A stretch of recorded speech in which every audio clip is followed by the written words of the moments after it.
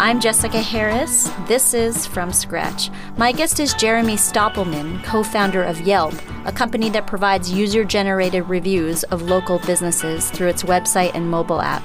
Jeremy launched Yelp in 2004 with Russell Simmons, whom he met while working at PayPal, and the company went public in 2012. Jeremy is from Virginia and graduated with a degree in engineering from the University of Illinois in 1999. Welcome.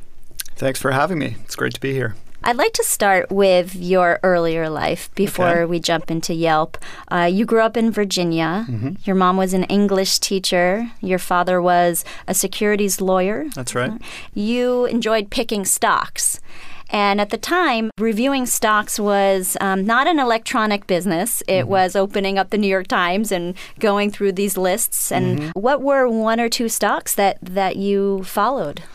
Early on, I was still always into computer technology and technology in general. And so the first couple of stocks that I personally bought were Micron Technology, which made memory chips for computers, and Applied Materials, which made machines for creating silicon wafers.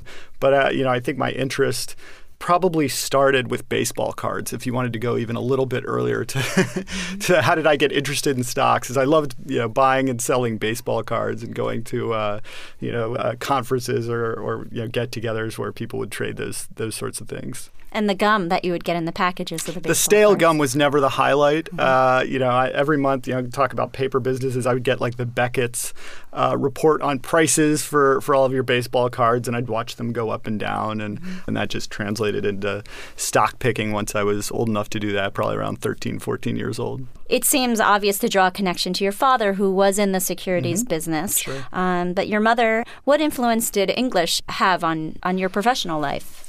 She had a love for reading, and she had a love for writing. She still has a love for writing. And I really enjoyed writing growing up and enjoyed essays. I entered a poetry competition, when I was probably 12, 13 years old. And that carried all the way through. And I think it's no surprise that the company that I helped found is partially about writing. It's a community of writers. You've also have a blog where you reviewed nonfiction books, sure. Although your last post, I think, was in 2010. Yeah, it's gotten a little stale. All right. You also were a tinkerer. Can you just provide one or two examples of that? As a child, I really loved to understand how things worked and to get physical with them and get my hands on them and build things. I got very into remote control cars, and not the kind that you just buy pre-assembled, but the kits that you have to put everything together, and there's a lot of maintenance involved and moving parts and servos and remote controls and all sorts of little technology gizmos. And so I love that. I spent probably most of my early teen years playing with remote control cars and building them. When was your first encounter with computers? The story of how I got my first computer was my dad apparently had a client that couldn't pay his bill, but ended up having a bunch of Packard Bell computers sitting around. And so essentially my dad got barter for his legal services, and we ended up with our first Packard Bell computer, which I wasn't supposed to touch. It was hands-off, but that didn't stop me. And I spent lots of time learning how to use it and program it and play with it, erasing the hard drive and making it non-operable for a while to my mom's chagrin. And that really got me started in the journey that ultimately led to my later career. You knew from very early on that you wanted to be an entrepreneur, that you wanted to start a company, and you would read these magazines of these people who would start companies, and you would say, I want to be that guy. Now, who was that guy? Who are some of those people you aspired to be? Yeah, I read a lot of technology magazines, like PC Magazine. I would read cover to cover because I wanted to know everything about computers. I also would read, Forbes, which was lying around the house. But then there was also the PC titans, the Bill Gates of the world, the Michael Dells. And I would read about them and their stories and how, they went, from kind of college age to technology titan almost overnight. So those were some of the people that I worshipped. You went to the University of Illinois, you majored in engineering, and after college, you got your first job in Silicon Valley at a company called At Home. You were bored there. How come? And this is a company that became Excite at Home, right? Yeah, so right? They were the first commercial cable internet provider. And so I got recruited there straight off campus, funny enough, by now Google executive Jeff Huber. You know, when I got exposed to Silicon Valley, like that was just a mind-blowing experience. My first trip to interview there was very eye-opening. What were some impressions that you remember? Yeah, I mean, I think the thing that stands out the most was driving down the 101 headed to my interview from my hotel, which was probably by the airport. And I remember seeing billboards for esoteric technologies. Like I remember one that was, buy our FPGA, which is, something that hardware designers use to create circuits and try them out. And I was like, this is such a strange place that there's enough engineers that people would actually be buying billboards for thousands and thousands of dollars to advertise to people driving down the highway, thinking that enough people would even understand what that thing was. It's like I barely knew what an FPGA was. And so that made me feel like I had found the right place. And it's an engineer's paradise. In your 20s, where one can feel that they're sort of in this amorphous stew of what to do, you were fortunate to kind of land in a directed manner, even though at home was not the place. Yeah. I often run into people or talk to people that haven't figured out or aren't sure what they want to do with their lives. And it was strange that I've always had a sense of direction of kind of where I should go next. I've never quite understood that feeling of being completely lost. Like I'm kind of a decisive person, and so I generally don't get anxiety when it comes to making decisions. I think about it, wrap my head around it, make the decision, and then I'm ready to move on and get the job done. What are some other early impressions of Silicon Valley? Once I had decided to leave At Home Networks, I found my way accidentally just through a recruiter that cold called me to X.com, which was one of the precursors to PayPal. And it was a company that had been founded by Elon Musk. Sure, I had read about Bill Gates being, 19 or so when he started his company, or Michael Dell starting out of a dorm room, but I'd never met any of these folks. So it was sort of mythological creatures. But when I met Elon, he had already sold his first company for hundreds of millions of dollars and was moving on. Which one? It was a Yellow Pages company, actually, that he sold to Alta Vista, I believe called Zip2. It was the first Yellow Pages, I guess, on the internet, ironically. And so he just had a nice success, and he was 28 years old. And so it was my first brush with a young entrepreneur that had already kind of made it. And that was a shocker. It was like, wow, here's a really young, brilliant person.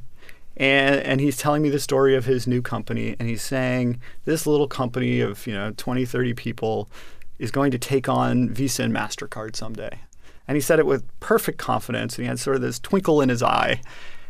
And right at that moment, I was like, I just got to sign up and work with. Like, I have to be in the presence of this entrepreneur. I want to see where this is going. This is definitely an interesting place to be. And it was happenstance that brought you there. And they, as you said, merged with Peter Thiel and Max Levchin and the company that became PayPal, where you were for 3.5 years and went through the merger with eBay. You mentioned before that you drive things, but it seems like things were driving you too. You just happened to get into the right places at the right times to some degree. Looking back on that, I was supremely lucky, to have met Elon at that moment. But at the same time, there was some important decisions that had to be made. It's like I had to decide to leave At Home Network when I did before the whole thing crashed and jobs were more scarce. And I also, was fortunate to recognize this Elon was an interesting person, and I bet, it was a bet that I made and ended up there. And I actually, around that same time, I had friends. One of the other jobs I had uncovered was at this company called Inktomi, which was kind of a precursor to Google. And they were willing to pay me a lot more money to go work there. And so I remember calling up Elon and saying, look, I've got this other offer. It's like $20,000 more. Can you do something? Help me out. And he's like, nope. Like, when I come to X.com, you're going to have to take the offer that I gave you. And so I did. I took a lot less money to go to X.com, and it proved to be a very fortunate direction. And then some of my friends went over to Inktomi, and then Inktomi kind of imploded. But fortunately, those employees learned about search, and therefore they all got jobs at Google. So it worked out in the end for everyone. Incidentally, what other jobs did you have growing up? My first job was a landscaper. And so I was mulching and digging fence hole posts and putting down fertilizer. I thought I got paid well at the time. I think it was $6.25 an hour. Yeah, and it was a beautiful garden. That was probably the best part. I asked partly because, the PayPal and Yelp, these are services, and you're not making actual things. And I was wondering if you had experience with actual things and navigating that dichotomy, because your life is out there now. In the digital world, right. Yeah. The interesting thing is that building software actually feels like making things. And, that might seem weird when you hear that described. But, that's one of the things that I love so much about software and building internet services is there is this instant gratification of you write a few lines of code and you've produced something. Like it works. That's a creation. That's a thing. But frankly, an iPhone, the software is just as important as the hardware. It's the two working together that really makes the beautiful device that it is. You spent 3.5 years at PayPal, and you decided to go to Harvard Business School. And incidentally, you asked Elon Musk to write a recommendation for you. What was the content of that recommendation? I have no idea what he wrote, but I did get in, so I take it that he probably didn't say terrible things. But there were a couple. I didn't get into all the schools I applied. Harvard was actually the only one. I read somewhere where he wrote he should not go here because he just felt like, why do you need school when you have, been a senior manager at PayPal, et cetera? There is that thread that goes through a number of these senior people formerly of PayPal, Elon, as well as Peter Thiel, I think, is particularly well known for that. Max Levchin has, prided himself historically on getting people, including myself, to drop out of academic programs. I'm Jessica Harris. You're listening to From Scratch. My guest is Jeremy Stoppelman, co-founder of Yelp. We'll hear more from Jeremy coming up.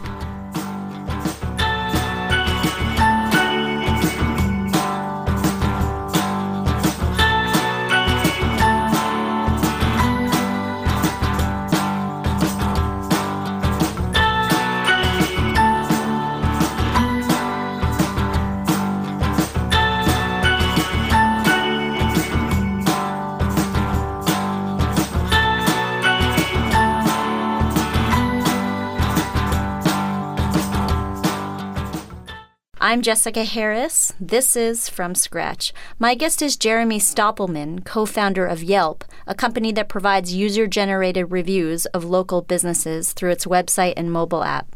Jeremy launched Yelp in 2004 with Russell Simmons, whom he met while working at PayPal, and the company went public in 2012. You spent 3.5 years at PayPal, and you decided to go to Harvard Business School. And while you did not intend to drop out of Harvard, you did. The summer between your first and second year, you worked for Max's incubator, where the germ of Yelp kind of emerged.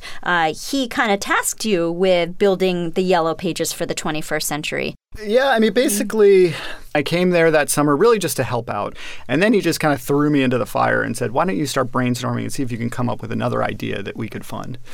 And one of the threads that was floating in the incubator, sort of the things that was being talked about, was Craigslist is killing the newspaper business. Like, it's carved out the most profitable chunk, the classifieds.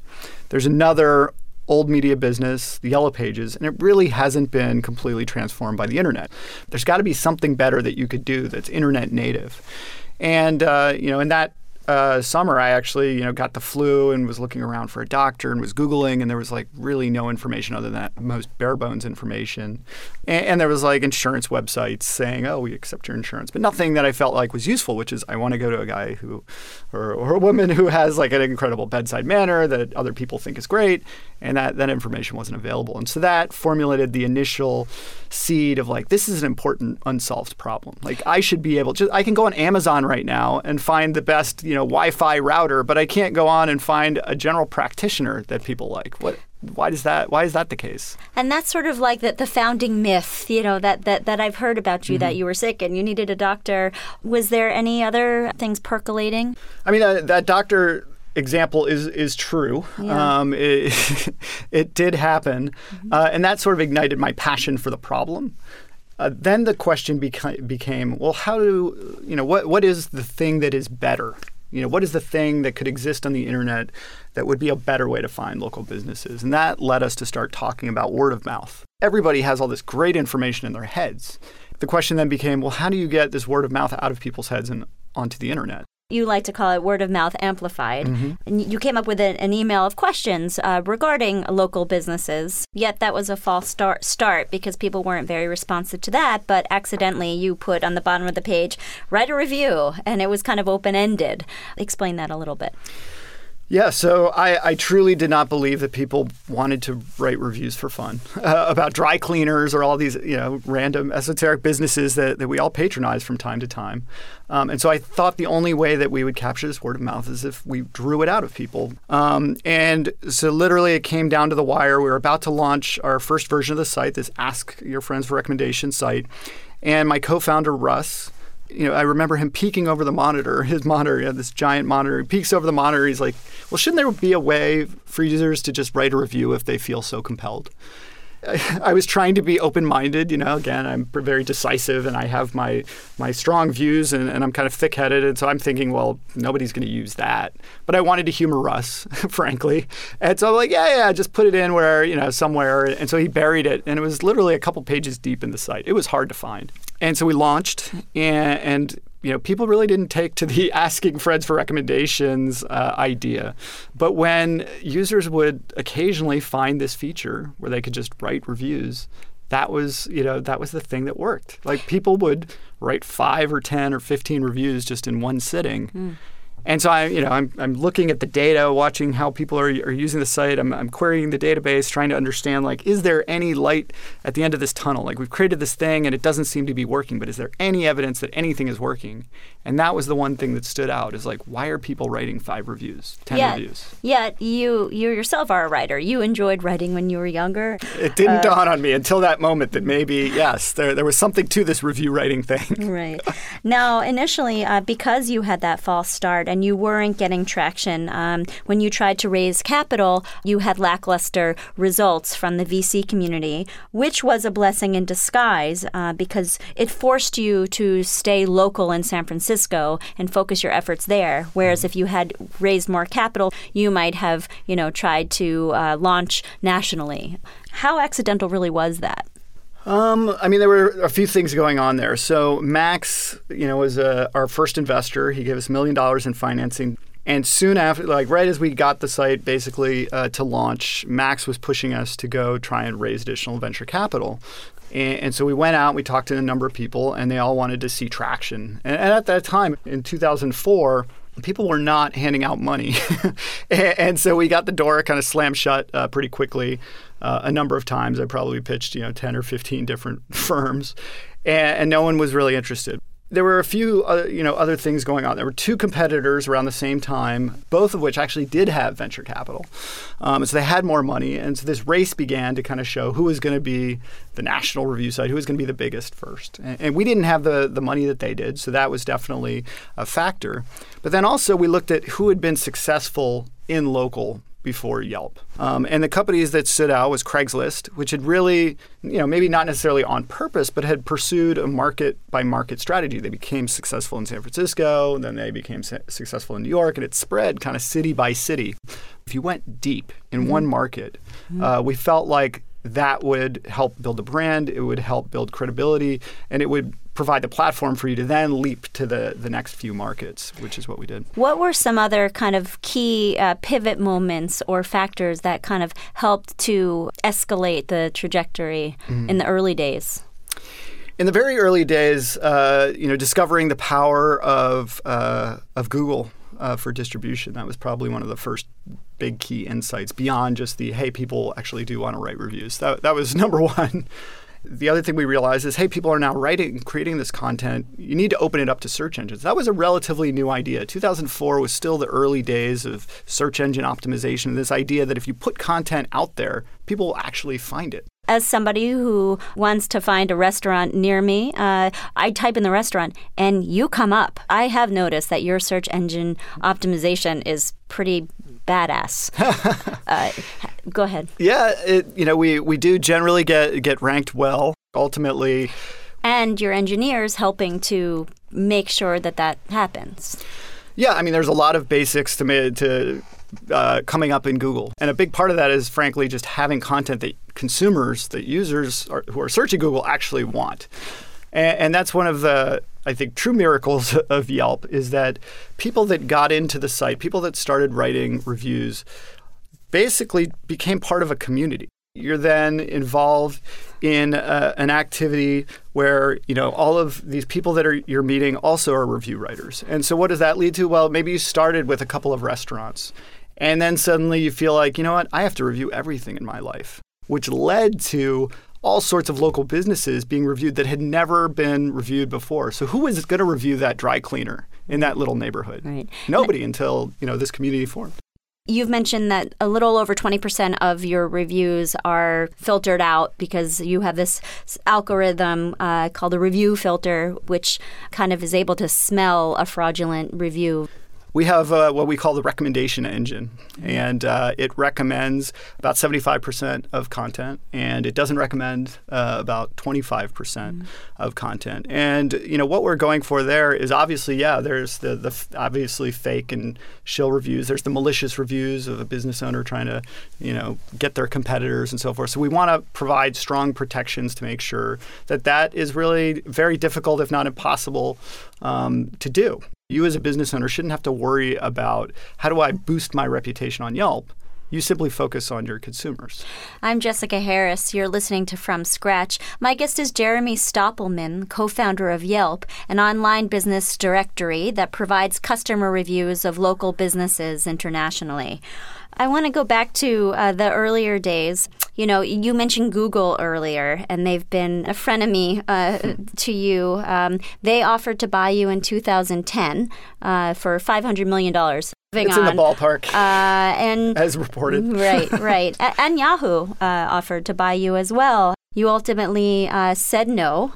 Yeah, I mean, the way I thought about those opportunities at that time period was, well, maybe this helps us become international and become a worldwide brand faster. But very quickly, that initial conversation turned into a process, which turned into a little bit of a bidding war. And then I felt like the outcome wasn't necessarily going to be the best for Yelp in the long term, that we were going to get the most money possible at that moment. But fundamentally, that's not what I was most focused on. And ultimately, we were able to line up independent financing, and the company was strong, and so it just felt like, let's just step on the gas and go for it. During this time, Steve Jobs enters the picture. Can you describe your first encounter with Steve? As soon as the iPhone was born and we had an app, he loved it. And he was very vocal about how you didn't need to search anymore. You could just turn to Yelp as somewhat loosely veiled dig at Google and how Yelp was superior to Google for local search. So that's where the love affair, I guess, began.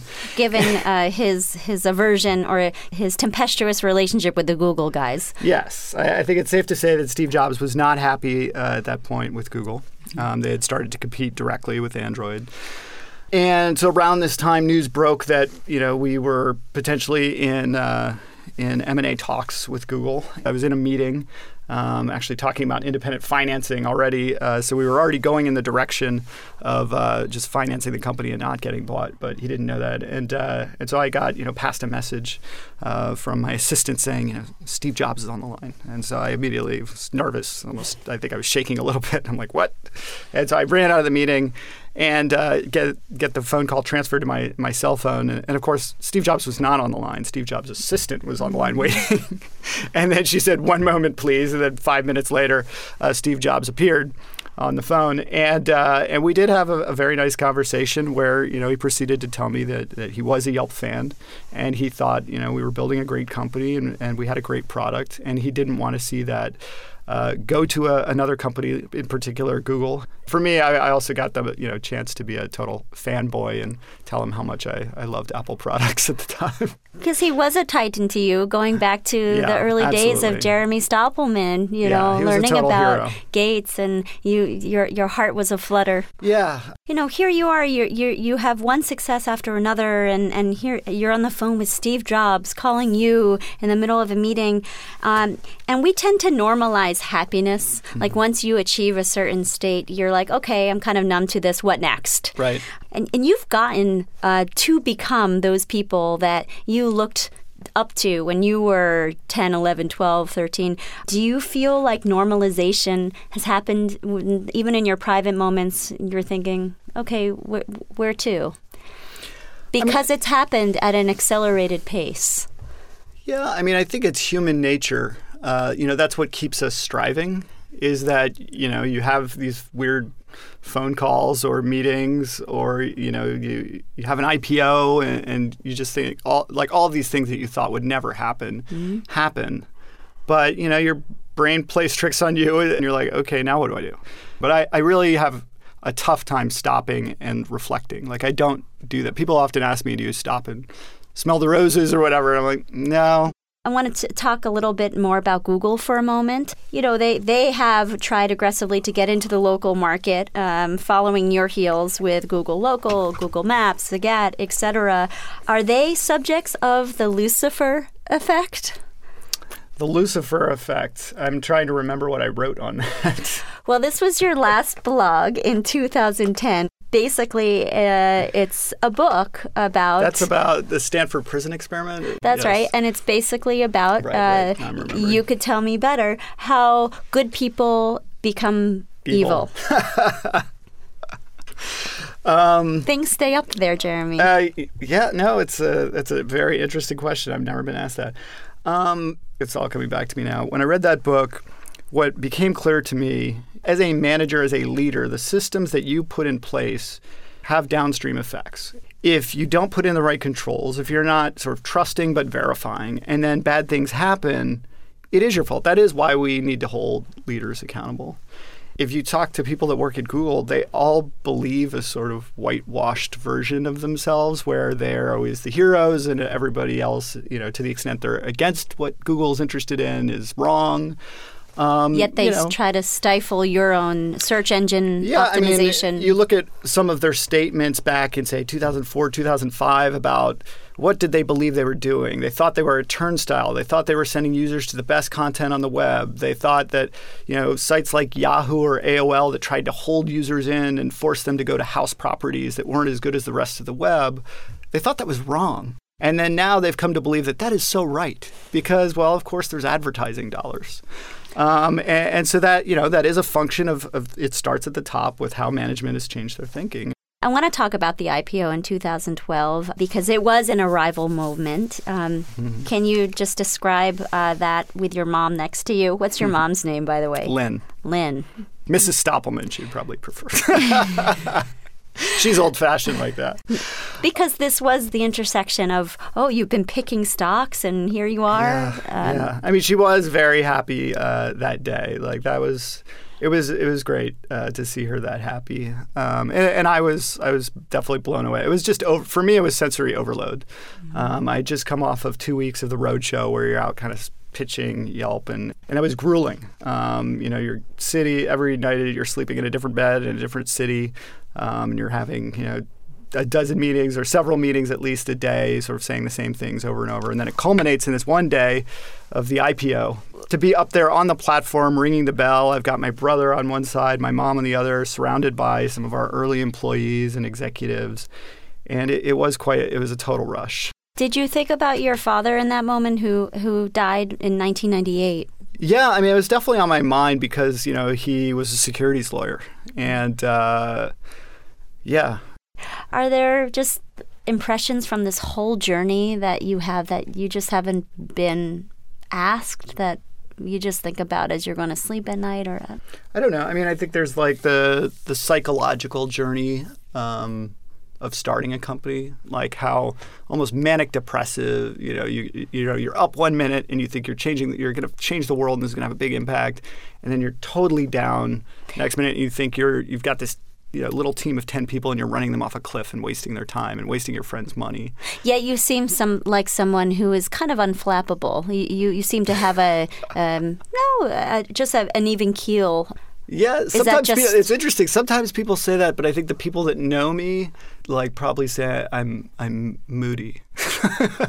The only reason why I know that I wasn't particularly aware of that until we had a little office sort of joke awards back in I think 2007. I thought I was going to win the award for Messiest Desk. And the award that I won was most moody. And I was surprised. I'm like, okay, let me think about that. I guess I could see it. I think part of that is I wear my emotions on my sleeve. I don't have necessarily a poker face. And so people could see my emotions go up and down. And maybe now that the company's more mature, things are more stable, and so therefore I come off as more stable. But when it was earlier, I was probably more up and down. Do you exercise to help mitigate that moodiness? Running is very therapeutic. Yeah. And then also, I'll either run with my dog or I'll just take him on a long dog walk and clear my head. What kind of dog do you have?